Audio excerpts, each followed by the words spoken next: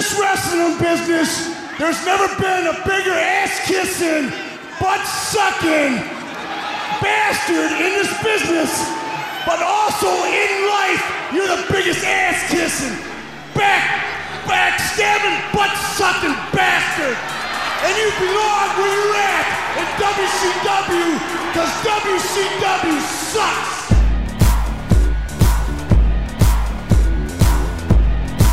It's a slugfest! Oh!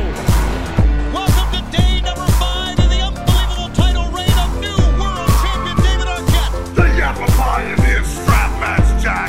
Judy Bagwell on a pole match. You and Billy Kidman, Viagra on the pole match.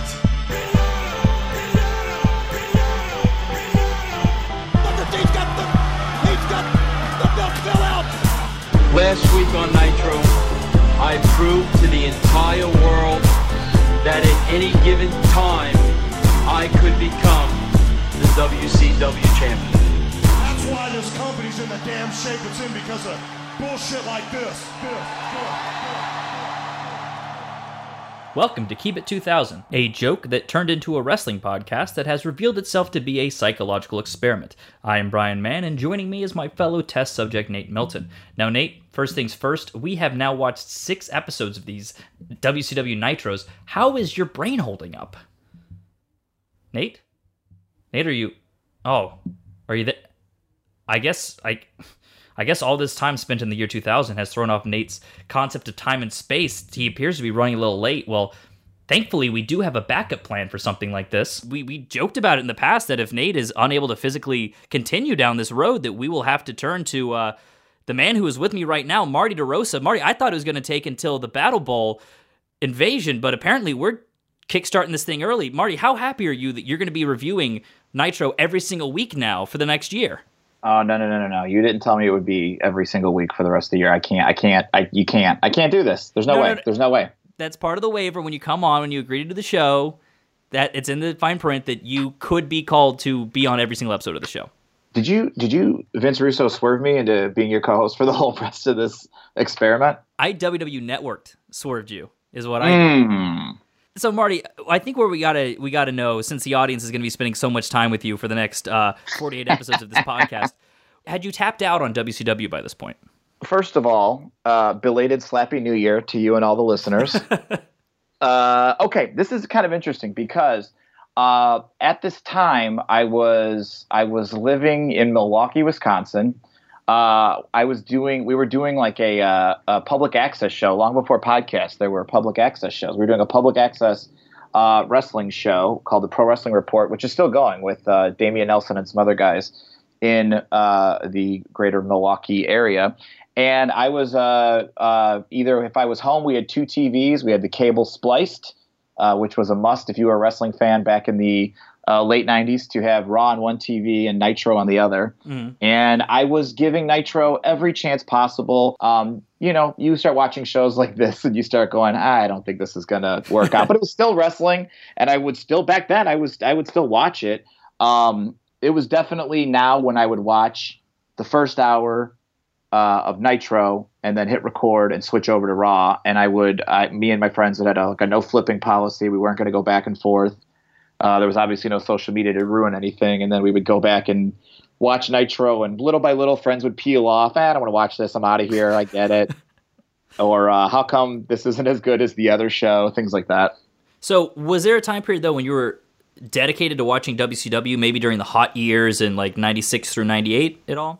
I grew up in Northwest Indiana, which is on the outskirts of Chicago. So we got everything. We got WCW, back in the day, World Class, AWA, WWF, WCW, whatever, NWA. So I was into everything. And I was more so, like, I was the kid in school saying, like, no, the Road Warriors are better than Demolition, and Sting is better than the Ultimate Warrior, and Ric Flair is better than Hulk Hogan. So I was like waving the NWA WCW flag.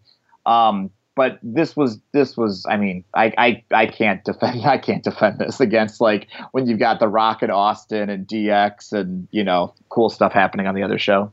Oh, a lot of cool stuff was happening in the world. And on that note, we're going to do our little flashback segment here. We're going to see what was going on this particular day. Now, this episode took place on February 7th, 2000.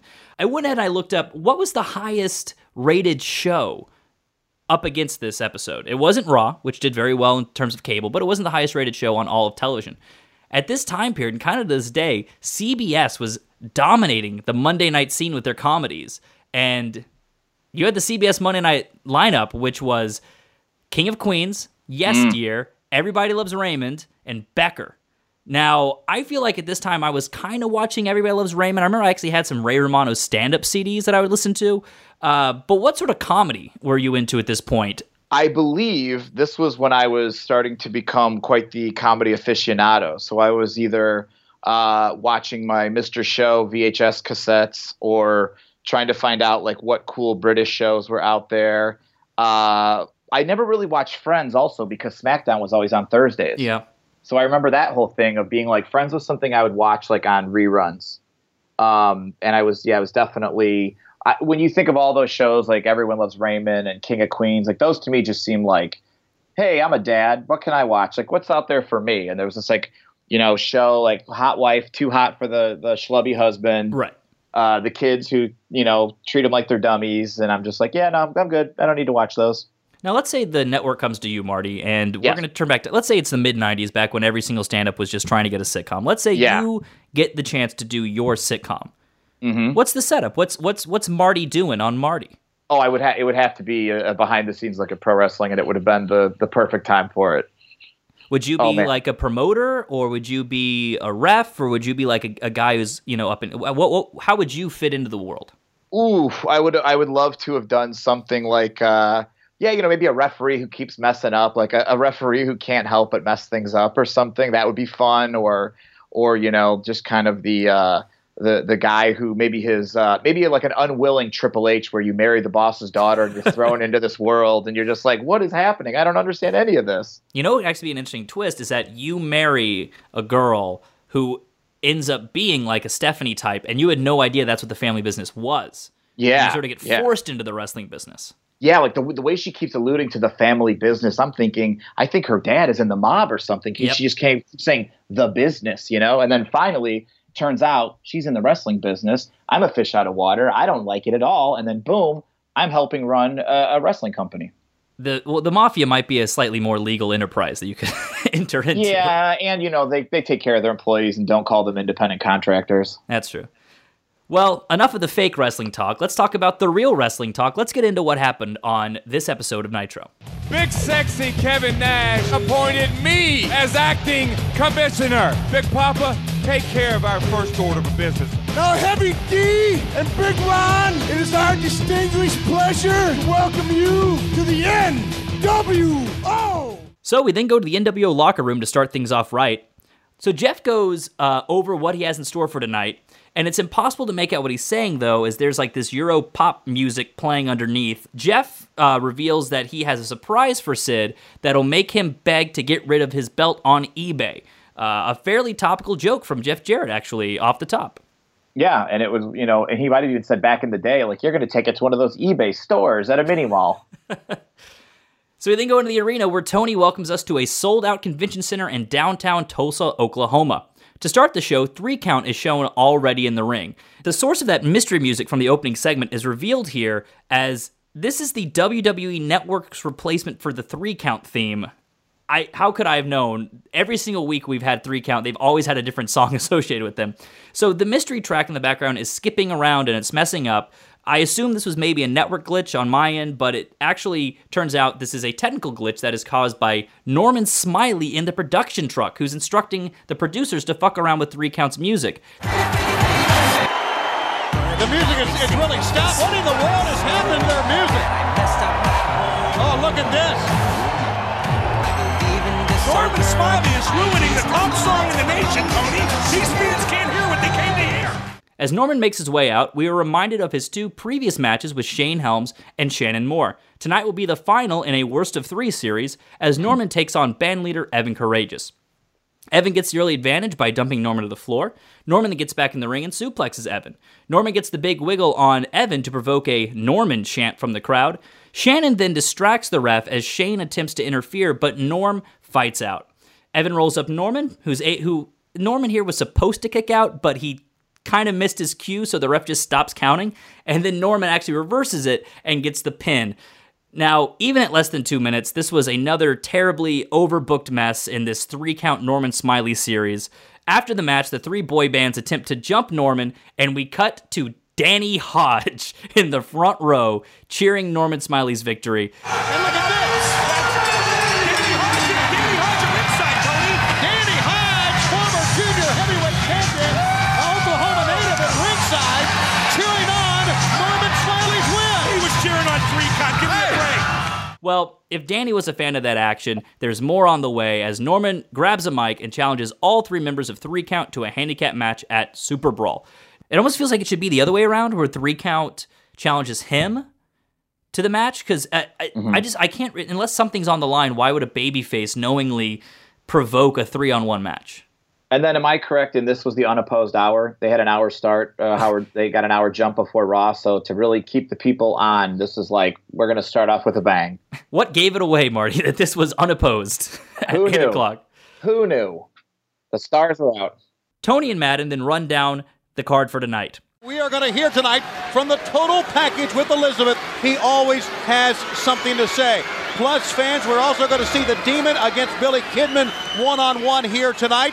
Also, we are going to have Booker, formerly of Harlem Heat, as Booker will go one-on-one tonight to take on the Wall. And then speaking of Harlem Heat, Big Stevie Ray along with Big T of Harlem Heat will face the Disco Inferno as we are off and running here tonight in World Championship Wrestling. Well, one thing that I thought was interesting was as Shivani was going through the list of matches, I was like, wow, you don't see that on Raw. Like, you're never going to see, hey, here's what we got for you, the whole lineup of matches nowadays. So I thought that was kind of refreshing. I'm like, ooh, this is interesting that a show on a Monday night is giving you all the matches, right ahead of time. Like, you mean no one's going to bump into somebody backstage and have a match?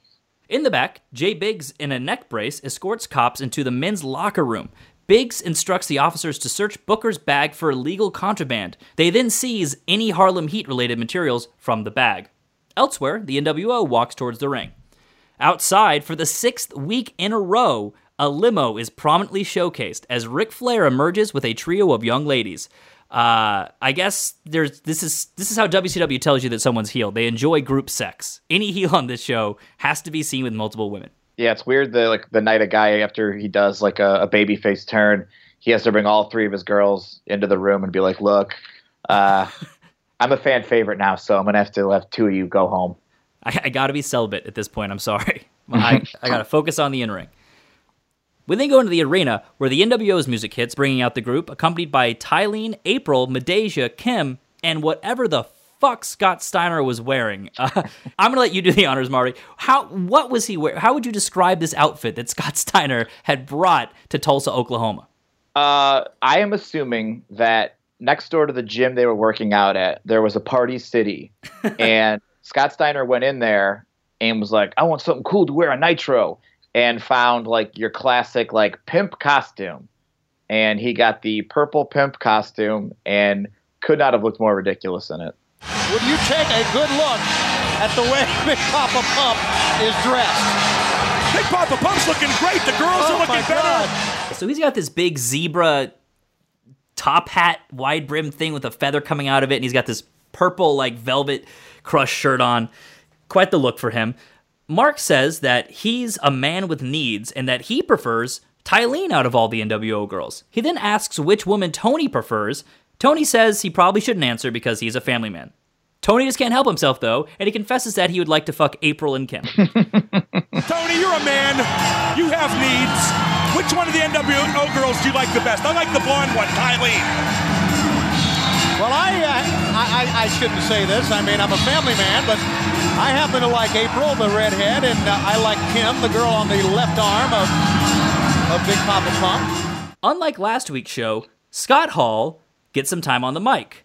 He teases saying, hey, yo, but never actually delivers, and instead just passes the mic to Don Harris, probably the biggest heel move of his entire career.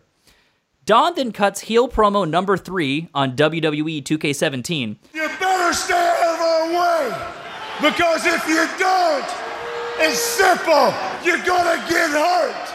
This is when Scott Steiner gets the mic and does the most Scott Steiner thing imaginable. Things started normally with Steiner, by giving his hoochies a shout-out, calling himself the Purple Warrior, and asking Madeja to describe his fuck style. You're not just any man between the sheets, honey. Kim, why don't you tell him what he's really like? Oh, that's right. Big Papa pumps nut. And he's our Superman. Steiner then pivots from Big Papa to a grieved conspiracy theorist as he decides to attack Ric Flair. Now, last week, I was watching TV, and I watched a 53-year-old man come out here who has more loose skin than a Shar-Pei puppy come out here and say he's still the man. Steiner goes so far as to bring up the name of the late Buddy Rogers, the original Nature Boy, to say that Buddy still has more class in the ground than Rick does today. Scott then committed the ultimate sin in wrestling. He acknowledged the competition. So when you walked down that aisle last week, I know I wasn't alone, because the people at home, all they did was grab their remote, change the channel to the WWF, and watch Stone Cold, a person you and your old friends got fired from here. Scott wraps up by saying that Ric Flair belongs in WCW because WCW sucks. Now, why did he do this? This was, of course, all building up to nothing. Now, how was Scott Steiner punished? He was given 1 week suspension with pay, of course. So he was given a 1 week vacation. Yeah, poor Flair, man. He takes a beating on this show. Terry Funk gets some digs in on him, too. And I thought when you start hearing this, like you said, you're just like, oh yeah, this led to nothing at all. So, and Steiner also, you kind of say he says all these things.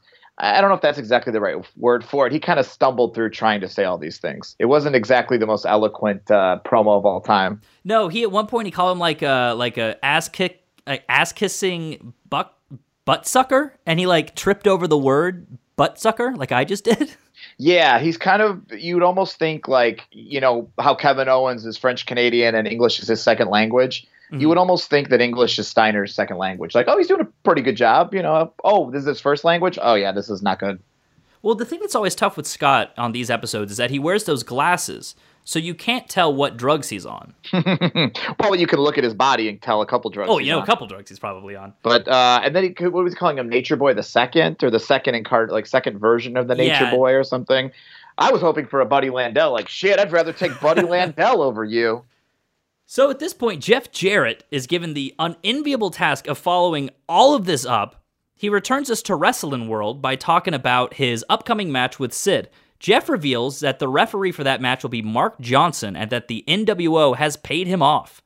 Not only that, but the Super Brawl title match will now be no DQ as well. Jarrett announces that Sid will wrestle Scott Hall in tonight's main event in a non-title match.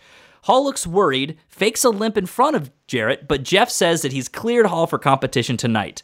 Scott looks pissed that he has to wrestle Sid without the title on the line. Jeff concludes by saying, "This outsider is going to be all up in your ass tonight." Sid, this outsider is going to be all up in your ass tonight. In the back, Booker and Midnight walk towards the ring, as Booker says that Harlem Heat took his colors and his music, but they can't take his dignity. Elsewhere, Mean Gene interviews David Flair about his I Quit match against Terry Funk tonight. Gene, maybe this was meant to be, but tonight, I'm going to fight one of my father's battles for him tonight. Got it? We then get a Super Brawl tease as an on-screen graphic informs us that Ric Flair and Terry Funk will face each other at Super Brawl. Tony does the hard sell by stating, "Will this settle things once and for all? Maybe. We're not sure." Wow, Tony. Take my money now. Coming up at Super Brawl, they will settle it. Maybe. Once and for all, we're not sure. Back in the arena, accompanied by Midnight and his Leave It to Beaver replacement music, Booker enters the arena. Booker does his usual entrance, but no flames erupt when he calls for them. Sadly, getting all the benefits of his entrance, though, is the Wall, Booker's opponent. Booker gets the early offense, but the Wall gets a big boot in the corner. They brawl around the ring for a bit before Wall gets tired and the two head back in the ring so that he can rest in a sleeper hold. Booker then goes to the top rope, but Wall knocks him down after Jay Biggs comes out and distracts him. Booker, distracted by Biggs, gets chokeslammed by the Wall and pinned. Jay Biggs then sends the cops in to arrest Booker. As part of due process, I think you ought to know what you're being charged with. Last week you committed a plethora of offenses. They are assault and battery, culpable negligence, reckless endangerment, and the most serious of them all, attempted murder. Now, Marty, unless the law was staggeringly different 17 years ago, this is not how arrests work. Police officers don't just arrest people for crimes committed in other states because someone asked them to. Yeah, and definitely I enjoyed how he called him a hardened criminal 800 times. Yep. And also, it's interesting, too, because with the Wall beating Booker T and then later on when the Demon match, the announcers don't really seem to know who's like the bigger star because they're like, this is an upset. I don't know. Is it really an upset? Well, maybe it's an upset. I don't know. I don't think it's an upset. Okay, it's not an upset. Like, there's that back and forth of like, they don't really know who exactly is the big star here or whatever. But yeah, the whole Booker T, Big T thing, and then seeing Ahmed come out, or Big T, whatever, was just like, ooh, man, this was the beginning of him morphing into the Suge Knight role he would one day play in the Hammer movie. Yeah, it's a real shame that there's not a real shining Big T moment in this episode. He's really become my favorite, but he got very little to do in this episode except for wear a hunter green windbreaker suit.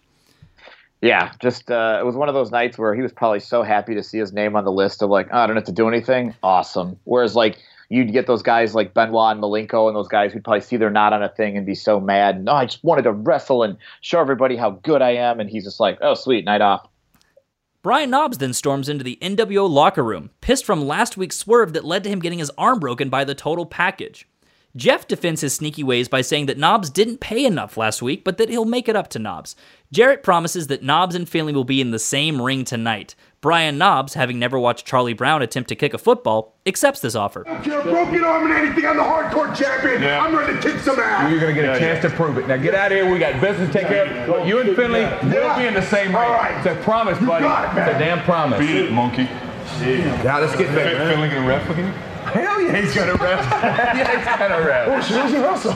Could we make Brian Knobbs look like more of a fucking idiot here? Yeah, it's. I mean, it's not hard to do that to him. To be fair.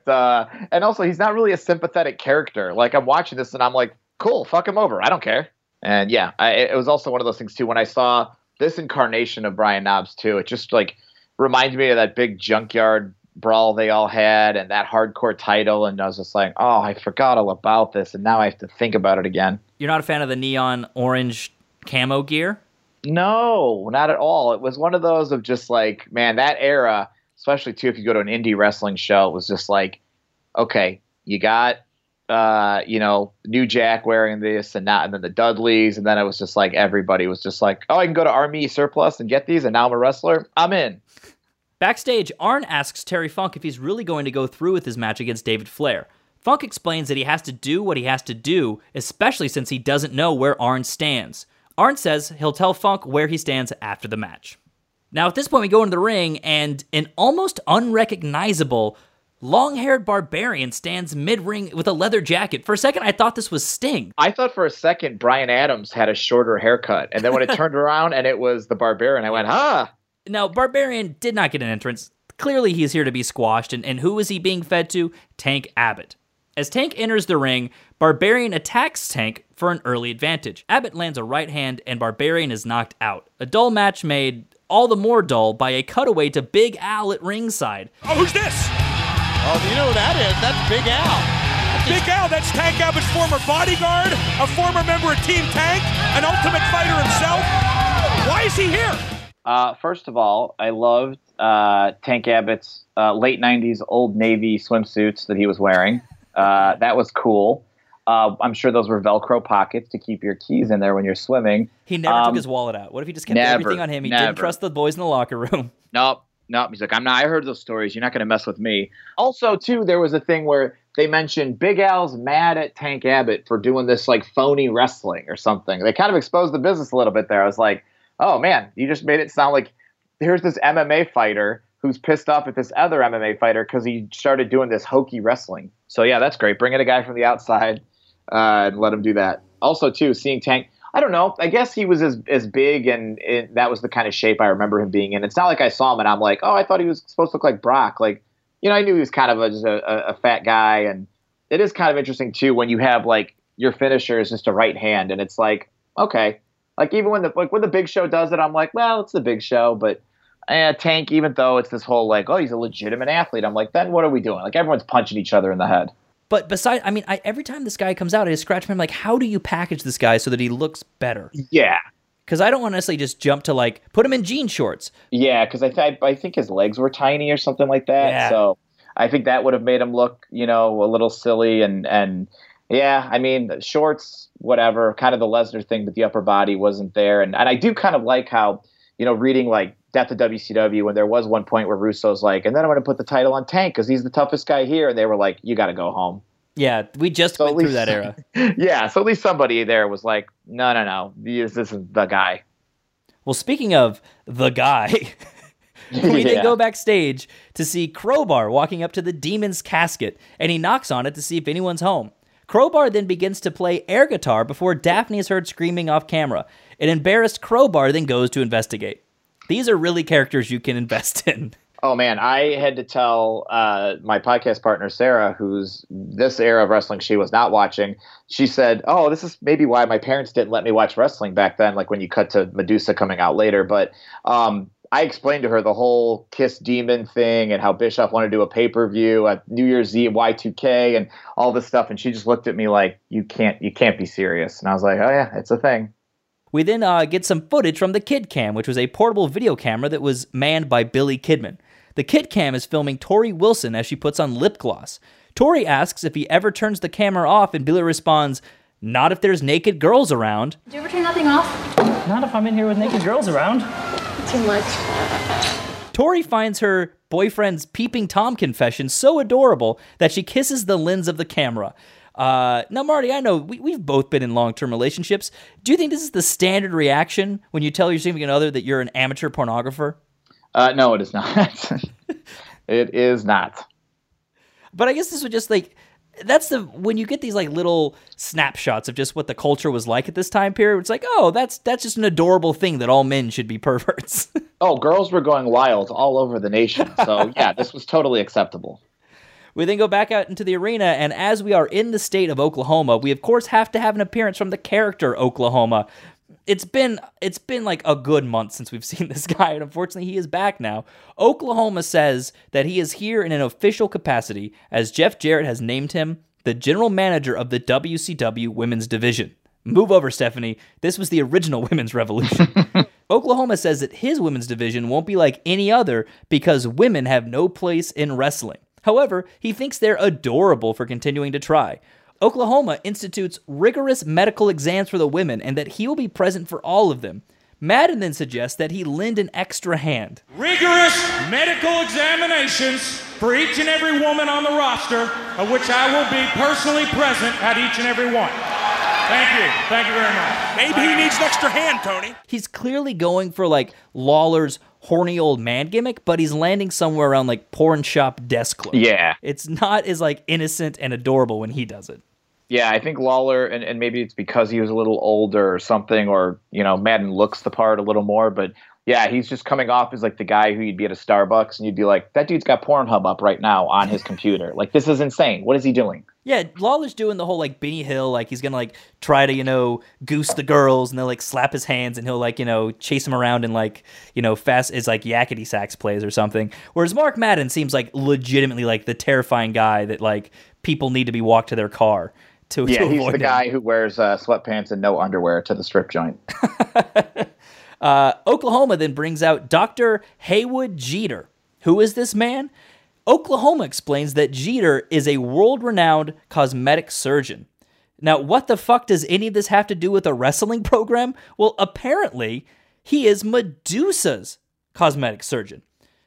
Jeter admits that he's given Medusa a nose job, an eye job, a boob job, a lip job, and an ass augmentation. Oklahoma cites that this is the reason he is disqualifying Medusa from the women's division because there's nothing natural about her. Medusa then comes out in a top that doubled as an advertisement for Dr. Jeter. Yeah, and if any of you guys don't know what we're talking about, just imagine back in Back to the Future Part 2 when Marty's mom had those giant fake boobs. That's literally what it looked like. They looked so big and so dumb. I'm like, what is she doing? Medusa gets in the doctor's face before slapping him and kicking him. Medusa then throws out Oklahoma out of the ring before turning her attention back to the Doctor, breaking a clipboard over his head and grinding her foot into his crotch. 1, 2, 3, hit it! Wait, Marty, do you hear that? I do. My God, I think that's Nate Milton's music. What's going on, brother? Wait a minute. Yeah, Hey, Brian, how did Marty DeRosa get up to the satellite of hate? Well, we talked about this before. Marty was supposed to be here this week. We bantered a little bit off the top. I assumed that WCW 2000 is now warping your mind in terms of time and space because you weren't here when the show started. Are you okay? Or has WCW now started to affect you mentally? I had a dream. I was out in the parking lot, and there were like 7 limos. And every time I got in a limo thinking it was going to bring me up here, it took me to a different part of the world and a different part of the universe. I was very confused.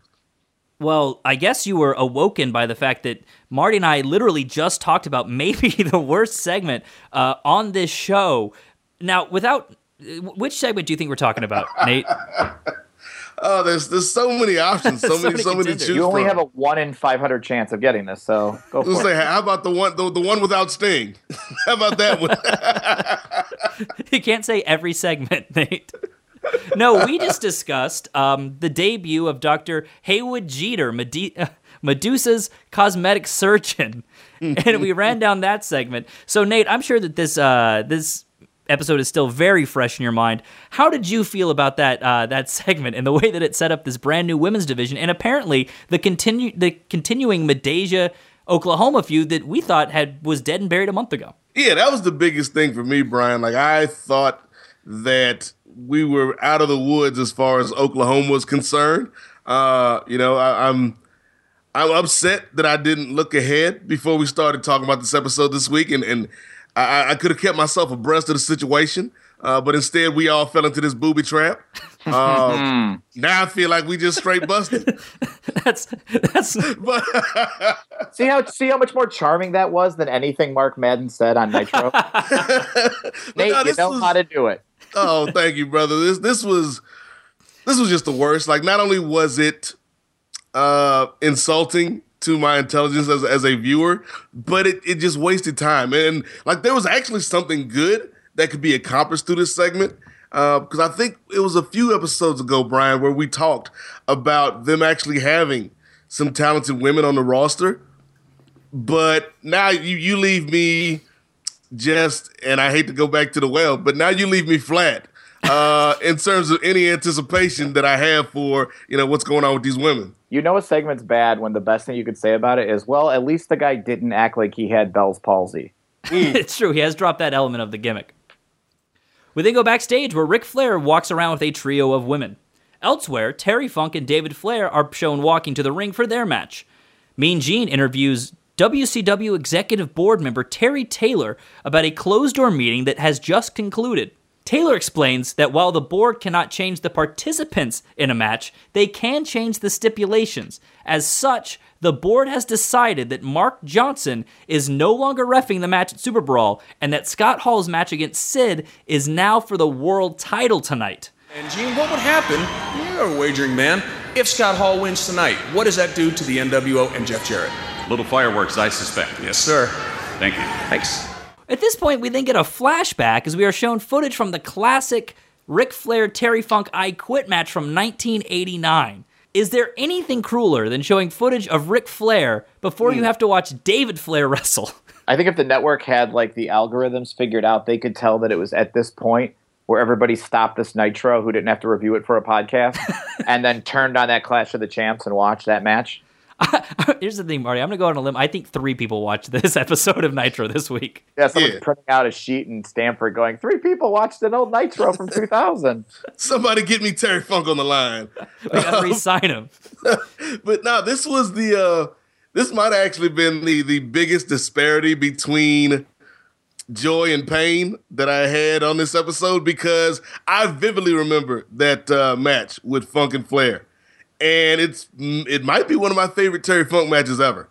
But then we go from Ric Flair to David Flair, and we also go from like prime Terry Funk, which I guess was still probably in his 40s, to 2000 Terry Funk, which again makes me sad. Yeah, he's 55 at this point. It's always weird to see Funk after Beyond the Mat and go, oh my God, he's still wrestling. Yeah, he would still have another year in a national company after no. that. He has this, and then he comes back 6 years after this in WWE. Yep. So Funk makes his way out for the match that shared very little with that 1989 match we just discussed. David Flair then comes out with Crowbar and Daphne, but he sends them to the back, wanting to do this by himself. Funk asks if David understands what he's getting into and offers David one chance to say, "I quit," before the match starts. David responds by saying, "I'll go to hell before I'm quitting." Funk then challenges Rick to come out now and face him instead of making his son fight his battles. David grabs a chair and whacks Funk from behind. David then lands a series of unprotected chair shots to the head of a 55-year-old man. These two then brawl around the outside, and Funk lands a piledriver on the floor. Funk again demands Rick come out, and then asks David if he quits. David refuses. So Funk then pile drives David onto the exposed concrete floor. Funk sets up a table at ringside and pile drives David through the table. The crowd is now chanting, "We want Flair," which was a pretty subtle burial of David Flair, who was actually in front of the crowd at the time. Funk then sets up a second table and promises to break David's neck. Funk then gives Rick 5 seconds to come out or he will splash David through the table. Funk counts down, but Rick never shows. I don't need to beat on this kid anymore, Flair. I'm not going to beat on him. I'll quit tonight, but I damn sure ain't quitting when I get you out here in the same kind of match. The bell rings and refs help David to the back. Oddly enough, Tony and Mark, for some reason, want to say that this rivals that 1989 match. It did not in any way. But I will say, in terms of this show, this might have been the best segment. It clearly wasn't really a match, but I thought it was a pretty good angle that really, got to the heart of the issue here. I just damn near about quit when I was watching this. Brother man. Because we had different feelings. And it's not to say that, it didn't accomplish what it set out to do. It got the major themes across, but the whole time I'm watching this, I'm thinking not only from a storyline perspective, but also from a real life perspective, Ric Flair, probably not a great dad. Like he is up there in the pantheon with such luminaries as Joe Jackson, whoever the hell Bobby Brown's daddy was.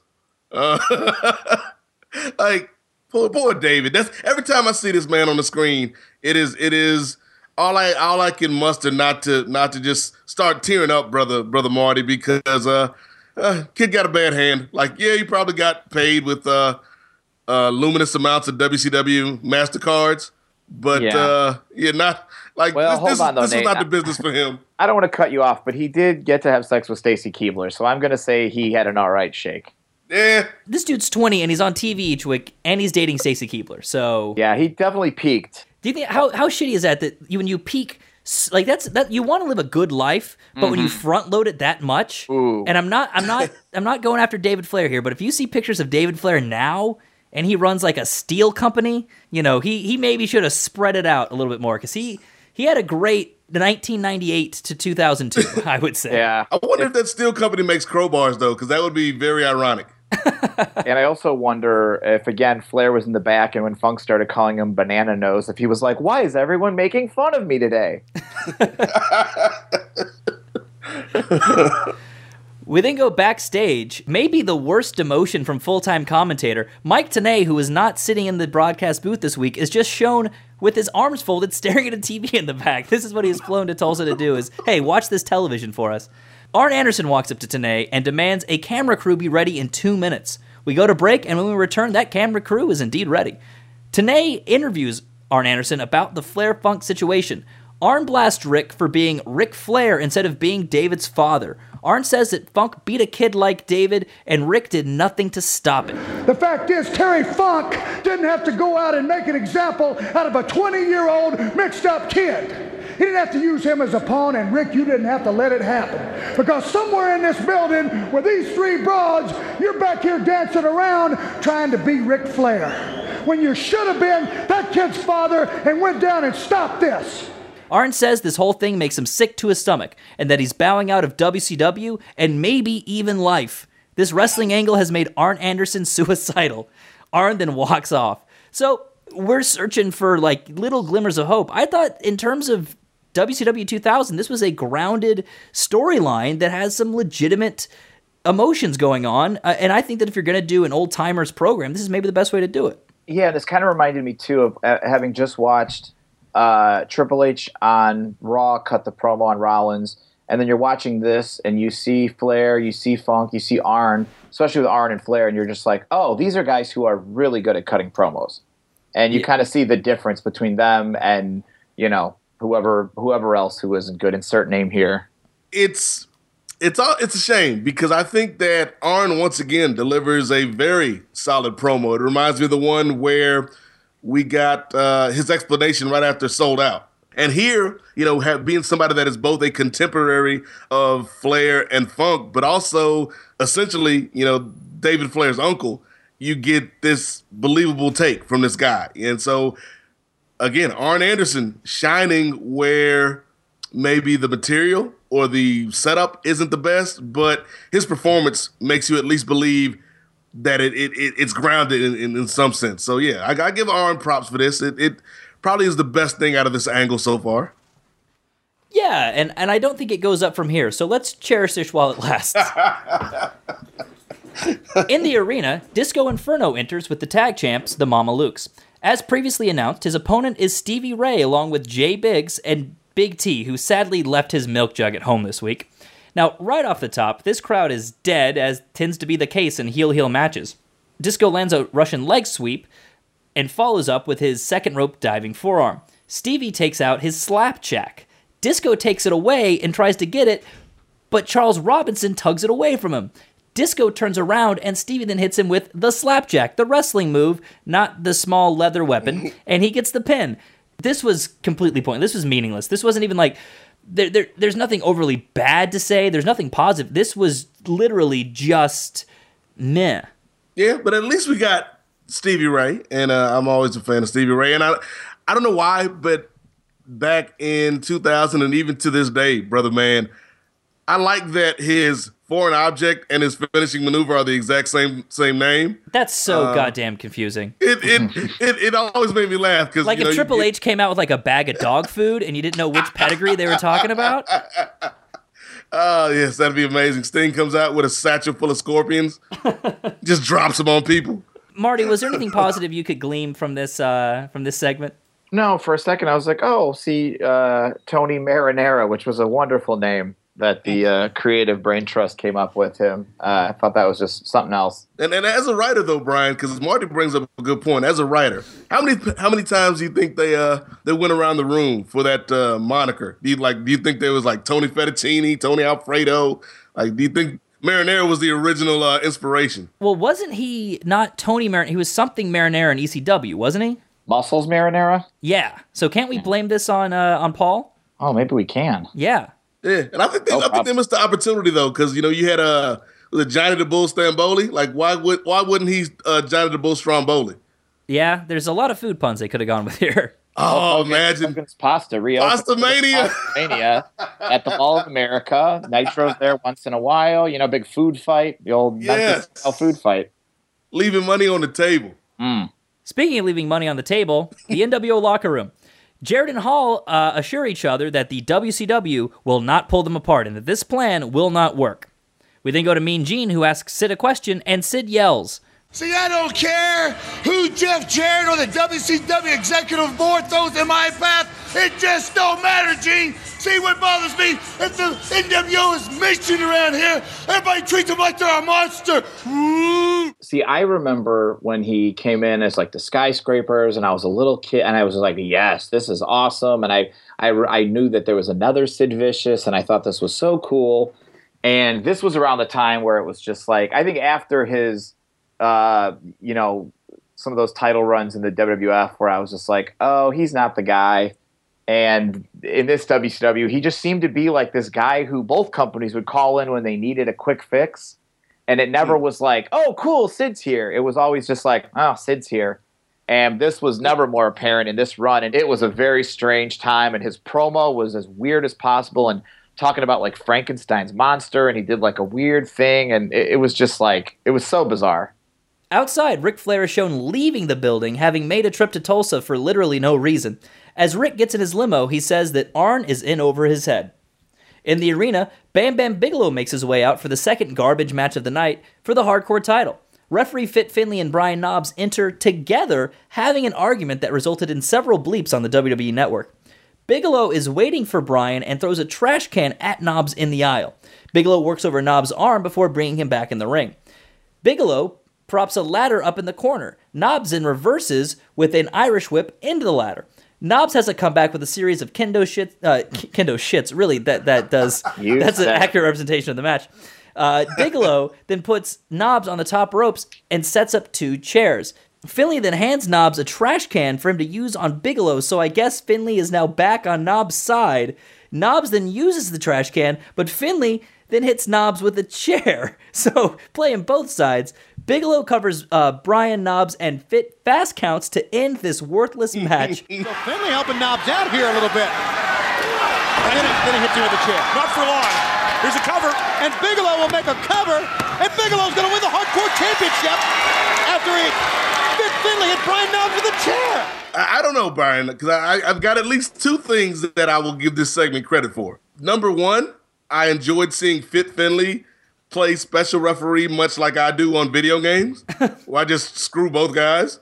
And the other thing that I enjoyed about this was, okay, this is not peak, prime, great Bam Bam Bigelow, but at least having a hardcore belt on Bam Bam Bigelow makes more sense than Brian Damn Knobbs. I mean, Bam Bam it's kind of sad too to see him getting pretty big and not quite the Bam Bam everyone sort of remembers. But yeah, I mean, I liked Finlay, I liked Bam Bam.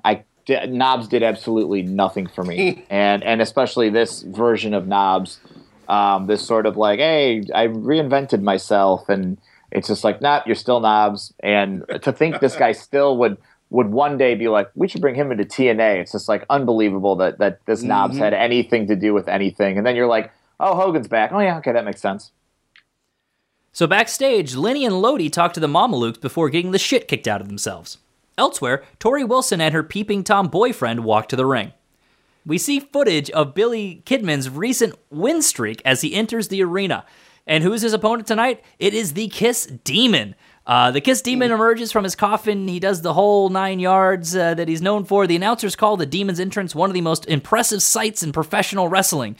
But maybe the most impressive part was the fact that the original Kiss track is actually intact on the WWE Network. Did you guys notice that? I think Gene Simmons traded it for a subscription, a lifetime subscription. That's not a bad theory, Marty. But yeah, I was looking at that, and again, I got mad because I find things to get mad about up here in the satellite of hate. It's what we do around here, and I'm like, oh, okay, you can pay Gene Simmons just for this song for this 2000 edition of Nitro, but you can't pay Lionel Richie so Rich Swann can come out to his correct theme song. Yeah, it might have been one of those things where WCW, the Kiss just felt so bad taking WCW's money. But they were like, you know what? You can just use this on all other future broadcasts. We're so sorry we took your money. Actually, I'm surprised Gene Simmons didn't pay to get his song removed. It's like, you know what? No, you're not going to soil my legacy. In the back, Crowbar watches Demon on the monitor.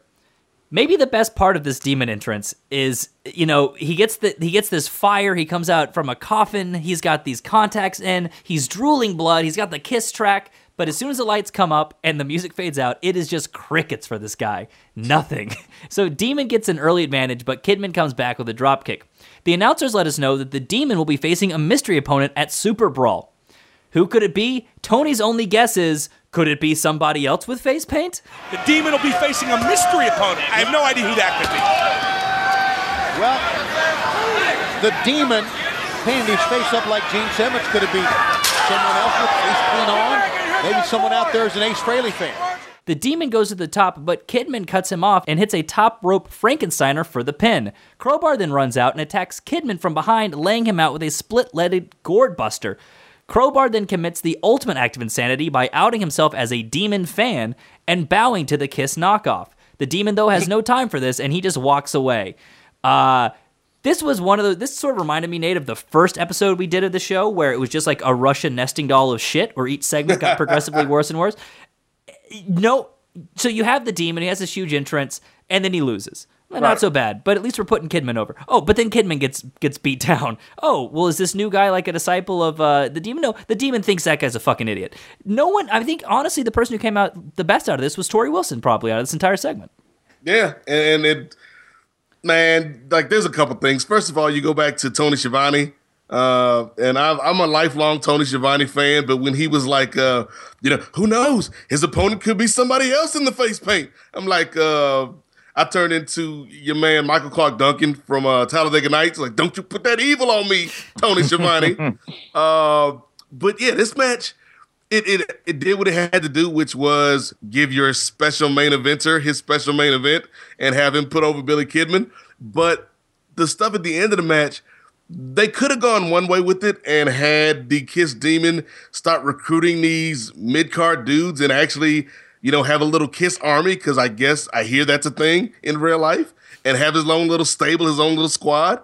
But no, like the guy that's a joke thinks the other guy is a bigger joke, and so now everybody's a joke. So yeah, I did not have a lot of love for this segment. We then go backstage where we get a close-up of Sid Vicious laughing for whatever reason. It's like close-up of his face laughing. You probably just watched that Demon match. He's like, you know what? Kiss paid how much? The NWO goes over their plans for tonight as Jeff receives a phone call. The other members tell him to take the call, but he refuses. We then get a Super Brawl graphic. They're actually doing a pretty good job of telling us what's on this card coming up. Unfortunately, what is on this card is Total Package facing Hulk Hogan. In the arena, Total Package enters with a steel chair labeled Hulkster. We are shown footage from Thunder, which featured the return of Hulk Hogan. And even though this clip was only 45 seconds long, it still featured Hulk Hogan fucking up an atomic drop to Elizabeth. Lex gets on the mic and further brags about his casual use of performance-enhancing drugs. Lex says he's won every major title in the industry, a claim that Vince McMahon would dispute. Package then calls down Hogan's best friend, Jimmy Hart, to deliver a message to Hulk Hogan. Hart comes out, not in an airbrush suit, but a black turtleneck with a production headset on. It was like seeing Jimmy Hart like in his cocoon stage. He hadn't quite blossomed. Yeah, it was like by day he's a mild-mannered WCW stagehand, but by night he puts on his airbrush suit and becomes the mouth of the South, Jimmy Hart.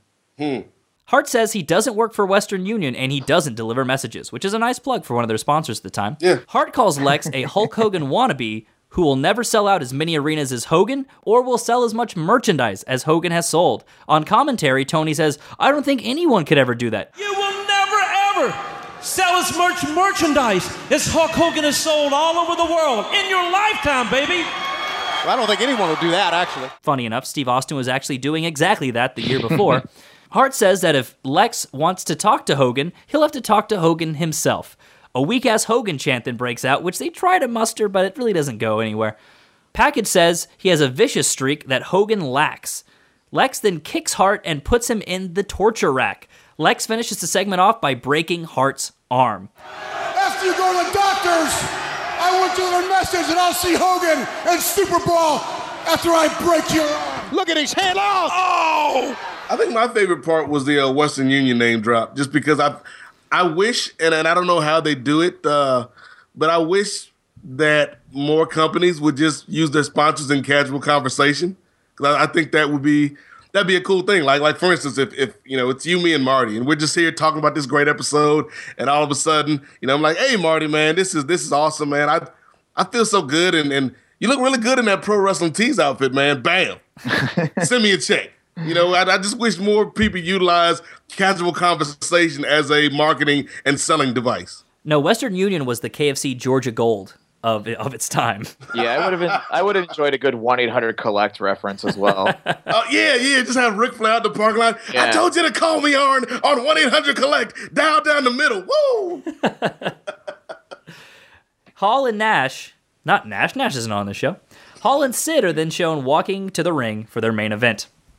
This gets us to the end of the show where Sid enters the arena as the announcers play up the fact that Hall has never won a world title. Hall comes out by himself to the Wolfpack theme song. Hall enters the ring and tosses his toothpick in Sid's face, so Sid straight up just punches him right in the jaw. Sid hits 10 punches in the corner and then follows up with a clothesline. Sid then chokeslams Hall but does not go for a pin. Hall recovers and pokes Sid in the eye. Hall lands a fallaway slam, but Nick Patrick gets caught and bumps in the process. Hall then calls to the back and Jarrett enters. The two men work over Sid before Jarrett turns and walks up the aisle. In the ring, Hall lands the outsider's edge on Sid. Jarrett sees this and comes back to the ring as Hall is covering Sid. Jarrett breaks up the pin and hits Hall with a guitar. Jarrett then places Sid on top of Hall, wakes the ref, and Nick Patrick counts the pin. The rest of the NWO shows up, and Jarrett tells them that they're either with him or that bitch. So there we go. We've got some turmoil, some dissension within the NWO. Thankfully, this was a pretty fast match, more of an angle than a match. I get where they're going, but I almost kind of wish this would have been more of a little more of a subtle tease rather than just straight up breaking a guitar over the guy's head. I was reminded of the Batista Triple H program, and I remember there was a moment in that program where they were both in an elimination chamber, and they showed like the next night on Raw an alternate camera angle where you saw that Triple H could have actually helped Batista, but he decided not to. And I just felt like if we'd gotten something a little more subtle rather than just literally being hit over the head with what we got here. I was most impressed that Hall got him up for the Razor's Edge. That was one of those where I was at this point so checked out of everything, and I was like, okay, we're getting so close to the end. And then he got him up the Razor's Edge. I went, oh, he got set up in the Razor's Edge. And then I think I was more impressed with that than the whole turn with Jarrett and everything. Man, I thought that there was a couple things I thought during this match. I think, first of all, shout out to the Wolfpack theme song.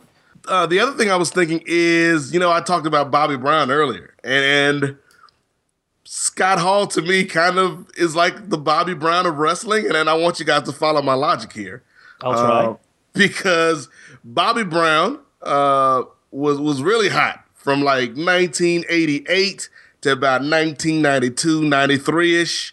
Had some great hits. My Prerogative, Every Little Step, Ghostbusters 2 On Our Own. And he had the moves, had the looks, was a bona fide superstar. Then drugs and alcohol and the excesses of fame started to lead to a downfall. And then you got sluggish dance moves and the voice wasn't quite right, but you can still see the charisma within the man. And that's how I look at Scott Hall around this time period.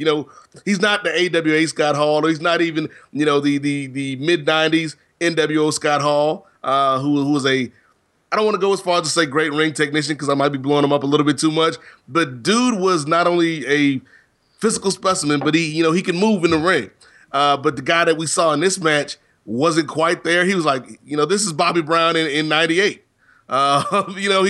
He's still got charisma. He's still got the charm that made him a star, but he's not quite got the skill set anymore because time and self-abuse have weathered them down. But, it was good to see Chico on this one, man. I've got a soft place in my heart for both Scott Hall and Bobby Brown. So this was a good match for me.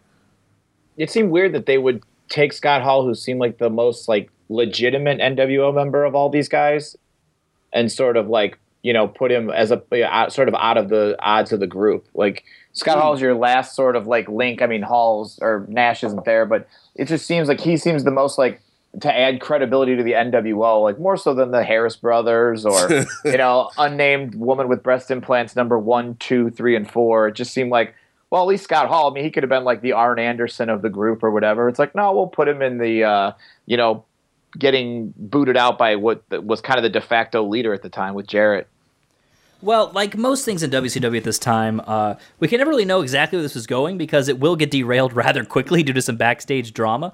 But maybe the thought was they're going to spin Scott Hall off into a singles run, maybe, and he would kind of be on his own. I mean, I always thought Scott Hall, unfortunately for a lot of his own personal reasons, never got that potential where he should have been. I mean, they've been talking about, that he never won a world title, and he probably was the biggest wrestler to never win a world title anywhere. Even Jeff Jarrett has held bigger than Ted DiBiase, $1 Million Man, or Rick Rude, or Mr. Perfect. Well, I mean of this time period. Okay, yeah, okay. Yeah, in that everyone gets a title run. Wasn't he always supposed to win? When I'd always heard that was like in his contract that he was supposed to have won the world title.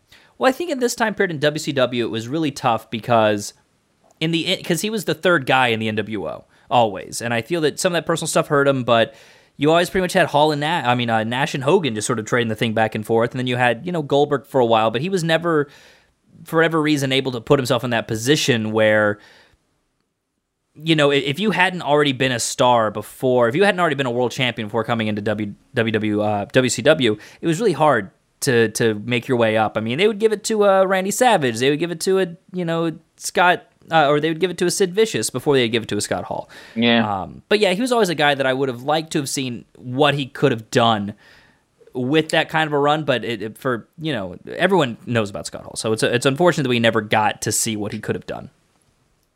So yeah, overall, Marty was not very happy with this episode. It sounds like Nate was not very happy with his half, but Nate, I do want to give you a moment. Was there anything from the half of the show that you did not get to speak about? You've exhausted all of your boob puns, but what did you think about some of the other highlights in the rest of the show, like Booker T being arrested and Scott Steiner apparently booking his own angle with Ric Flair?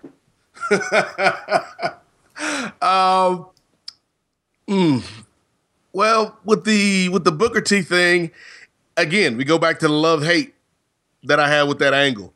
Like, I think performance-wise, there's nothing really wrong, but I do think the story falls off the rails at times, where I think, we could have had this great grounded thing with the two brothers, but no, we got to bring in Ahmed Johnson and Jay Biggs. Yeah, it's not a good look. Steiner, I think, well, this is the problem I have with the show in general, man. Like, there's not a lot of likable people on this show. And you talk about, the Flair Funk thing. To me, that's the perfect example, because I guess I'm supposed to like Terry Funk, but I don't. Like, just in the way that you're presenting this dude, like, okay, I guess you're honorable in that you quit before doing more damage to David Flair, but how about being even more honorable and not beating up this non-wrestling ass kid in the first place? And Ric Flair, not a likable dude in this one. So it's like there's very few engaging and likable baby faces on this program, and that's a problem we see today in wrestling.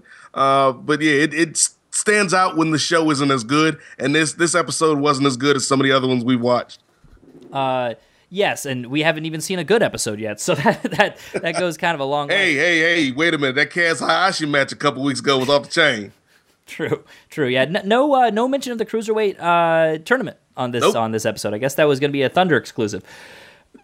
But you mentioned David Flair, and I think that's one of the reasons why that it's tough, because they want to have it both ways with David Flair. This guy's been a U.S. champion. He just lost the tag titles, yet we're also supposed to believe that he's just like this know-nothing, right? Almost like an infant. Almost like if you would almost expect this was like a 12-year-old boy. Like if he had this match with Reed Flair, maybe it would have made sense. But not with David. Like how am I supposed to have it in like some sort of? I mean, last week he had a hardcore match where he like gets caned in the balls. Like, how am I supposed to then have sympathy for this guy like he's this in over his head non-competitor? That's a good question, Brian, because I don't know if we've talked about it enough on this program, because you can never have enough in-depth David Flair discussions. But how do you think would have been the way to present this kid? Because I think this character... Probably 5 years later, first of all. I think this character kind of works, but it's also problematic, like you said. Like, are we supposed to believe this guy is some sort of idiot savant, or is he this baby in the ring? And so, like, how would you have introduced the David Flair character differently than WCW? Well, because 3 years later, they do the same thing when he's like used as a pawn in that Undertaker Ric Flair build. And, like, him and Undertaker had a match on SmackDown, but it was the same thing. It's like, oh, this kid has no fucking idea what he's doing. Yeah, because, I mean, he jumped him at the tracks. I remember that was an old thing I really liked. I was like, oh, this is different.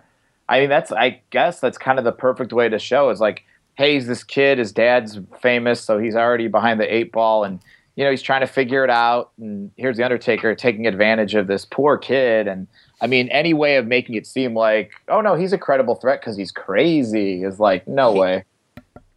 Yeah, I mean, I liked when they first brought David Flair in, and the whole idea was that, hey, here's this 19-year-old kid that his dad is, like, winning all of his matches for him. Mm-hmm. And he was, like, U.S. champion, and, like, there's a heel element to it. The problem was that the kid just couldn't wrestle, so there was no following it up. So maybe if it had been, like, 3 years later, and he actually had some grace on his feet, he actually had some athleticism, and then you partnered it with his dad pulling the strings for him, then you maybe could have gone somewhere. But with this... it was an interesting angle, but as soon as he did the crazy gimmick, which he wasn't bad at performing, but he was adding nothing to the show. I mean, if you got to find something for David Flair to do, I guess, but you don't have to find something for David Flair to do. But, you know, that up and down, we've talked about the episode now, and this is the time where we do our silver lining. We say what was the one thing that we can defend on this show, and Marty will allow you as our guest test subject to go first. What was something on this show that you would hold up in a positive light? The only thing is that Scott Hall got Sid Vicious up in the Razor's Edge. With ease. Man, I could have used some more Sting commercials this week. To be honest with you, brother, man. You know what I think? I'm afraid to tell you. I think you're going to be upset. The original broadcast of the show contained a clip of Steve Borden on Late Night with Craig Kilborn promoting his new film Shutter Speed that was cut from the WWE Network. Oh, that would have put this over the top, because not only do we have Sting, which obviously is a win, but you got Craig Kilborn. I'm a Craig Kilborn fan. You got Daisy Fuentes, fan of Daisy Fuentes, who is now married to Richard Marx. And then you got Shutter Speed, which I vaguely remember as being not entirely terrible. Yeah, the WWE Network is not able to show clips of other shows. Like, it's not part of their broadcast rights. So also in this, they showed ads for Ready to Rumble, which they were not able to show. Oh, man. Yeah. Man, I wish they would just go ahead and fork out the money to acquire Shutter Speed and Ready to Rumble, Thunder in Paradise. Like, can't be that expensive. Can't be that beneficial either, though, Nate. You never know. The next generation of podcasters need material, Brian, man. But Nate, I see what you're doing. You're running away from the issue. You got to say something nice about this episode. At least they had the good sense to put Billy Kidman over. Okay. For me, I think my positive was that oddly timed cutaway after the Norman Smiley 3-count match to Danny Hodge in the front row.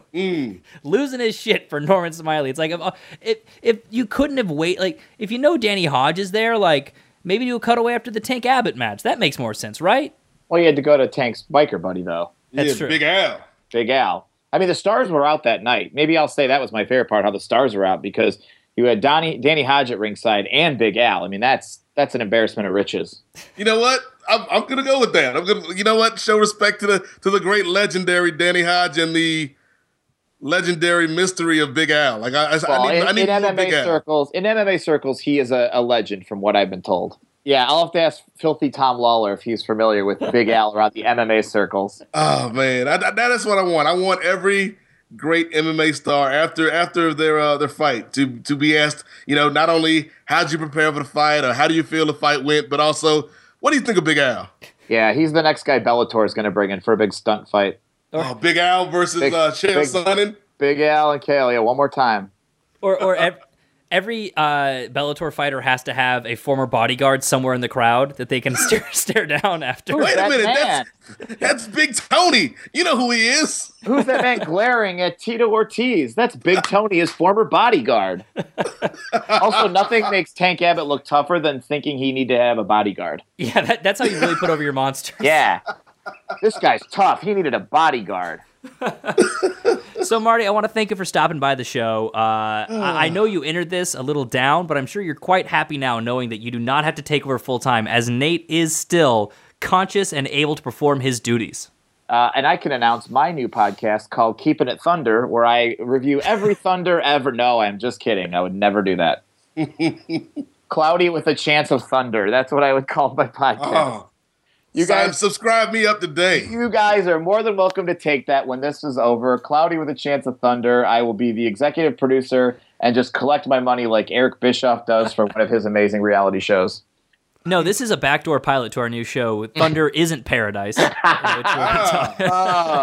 You got me on that one. But you're the writer.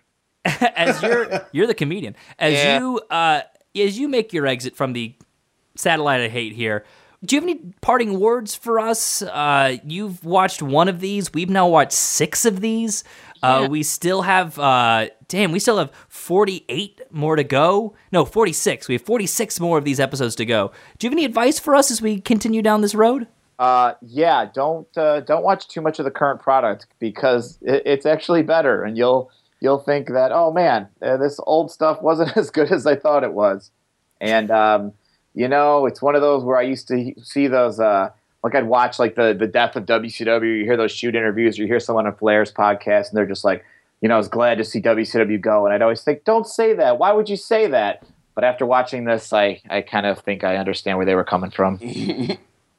Now, Marty, we're not the only ones around here with a wrestling podcast. You have one as well. If you wouldn't mind letting the listeners know a little bit about your show and where they can find it and more about you. I have a podcast called Marty and Sarah Love Wrestling. It's on the MLW Radio Network. We're on iTunes, or head over to Marty and Sarah Love Wrestling. That's Sarah with an H. And we don't break down the weekly shows like a lot of the podcasts. We just kind of have a whole lot of fun. It's kind of comedy Bang Bang meets pro wrestling. Thank you so much for stopping by. Now, Nate, we're going to keep on going with these test subjects. I think they're really useful for when we need to check ourselves and also when one of us is an hour late. But next week, we will be having another guest stopping by. We will be joined by former member of the Editors, Chris Urbanovich, who actually did our theme song. So, Nate, we're going to be getting an honest-to-goodness rock star's opinion on next week's episode. Yeah, that'll be fun. It's always good to have a control subject in this little social experiment up here in the satellite of hate and dealing with not only the effects of the space-time continuum, but also, the ills of WCW programming and bad network song dubs. So that's going to be fun. Looking forward to chatting with Brother Chris about all things WCW and getting his perspective on this time period. Yes, and we have a lot to look forward to next week, not least of which is Ric Flair versus Hulk Hogan on next week's show. So, for everybody, I want to thank you for listening. Continue to follow both of us on social media and subscribe to the show on iTunes, obviously. Now, Nate, we have ended another episode, and even though you got here halfway through, I am going to extend the customary courtesy of allowing you to send the people home happy. Well, again, thank you to everybody for listening to another edition of Keep It 2000. Again, shout out to Brother Marty for joining us up here on the satellite. And we'll be back next time with another edition of your favorite social experiment / podcast / torture device. And, this week, I want you guys to go out and take control of your life, because that was one of the themes on this week's episode of Nitro. Who's in control of the NWO? We'll find out. Who's going to control David Flair? We'll find out. But I do know one thing. You control your own destiny in life, so we're going to go out with the illustrious words of Mr. Bobby Brown from his song On Our Own from Ghostbusters 2. Now, can't you see that all you need to be a go-getter, you got to make your own decisions. You got to go for what you know. There comes a time in your life you want to be bigger, but you got to keep on pushing. You got to learn to take control. Keep It 2000 is a live audio wrestling production. Executive produced by John Pollock and edited by Brian Mann. Theme song by Chris Urbanovich. For more shows, check out liveaudiowrestling.com or subscribe on iTunes. That's why this company's in the damn shape it's in, because of bullshit like this.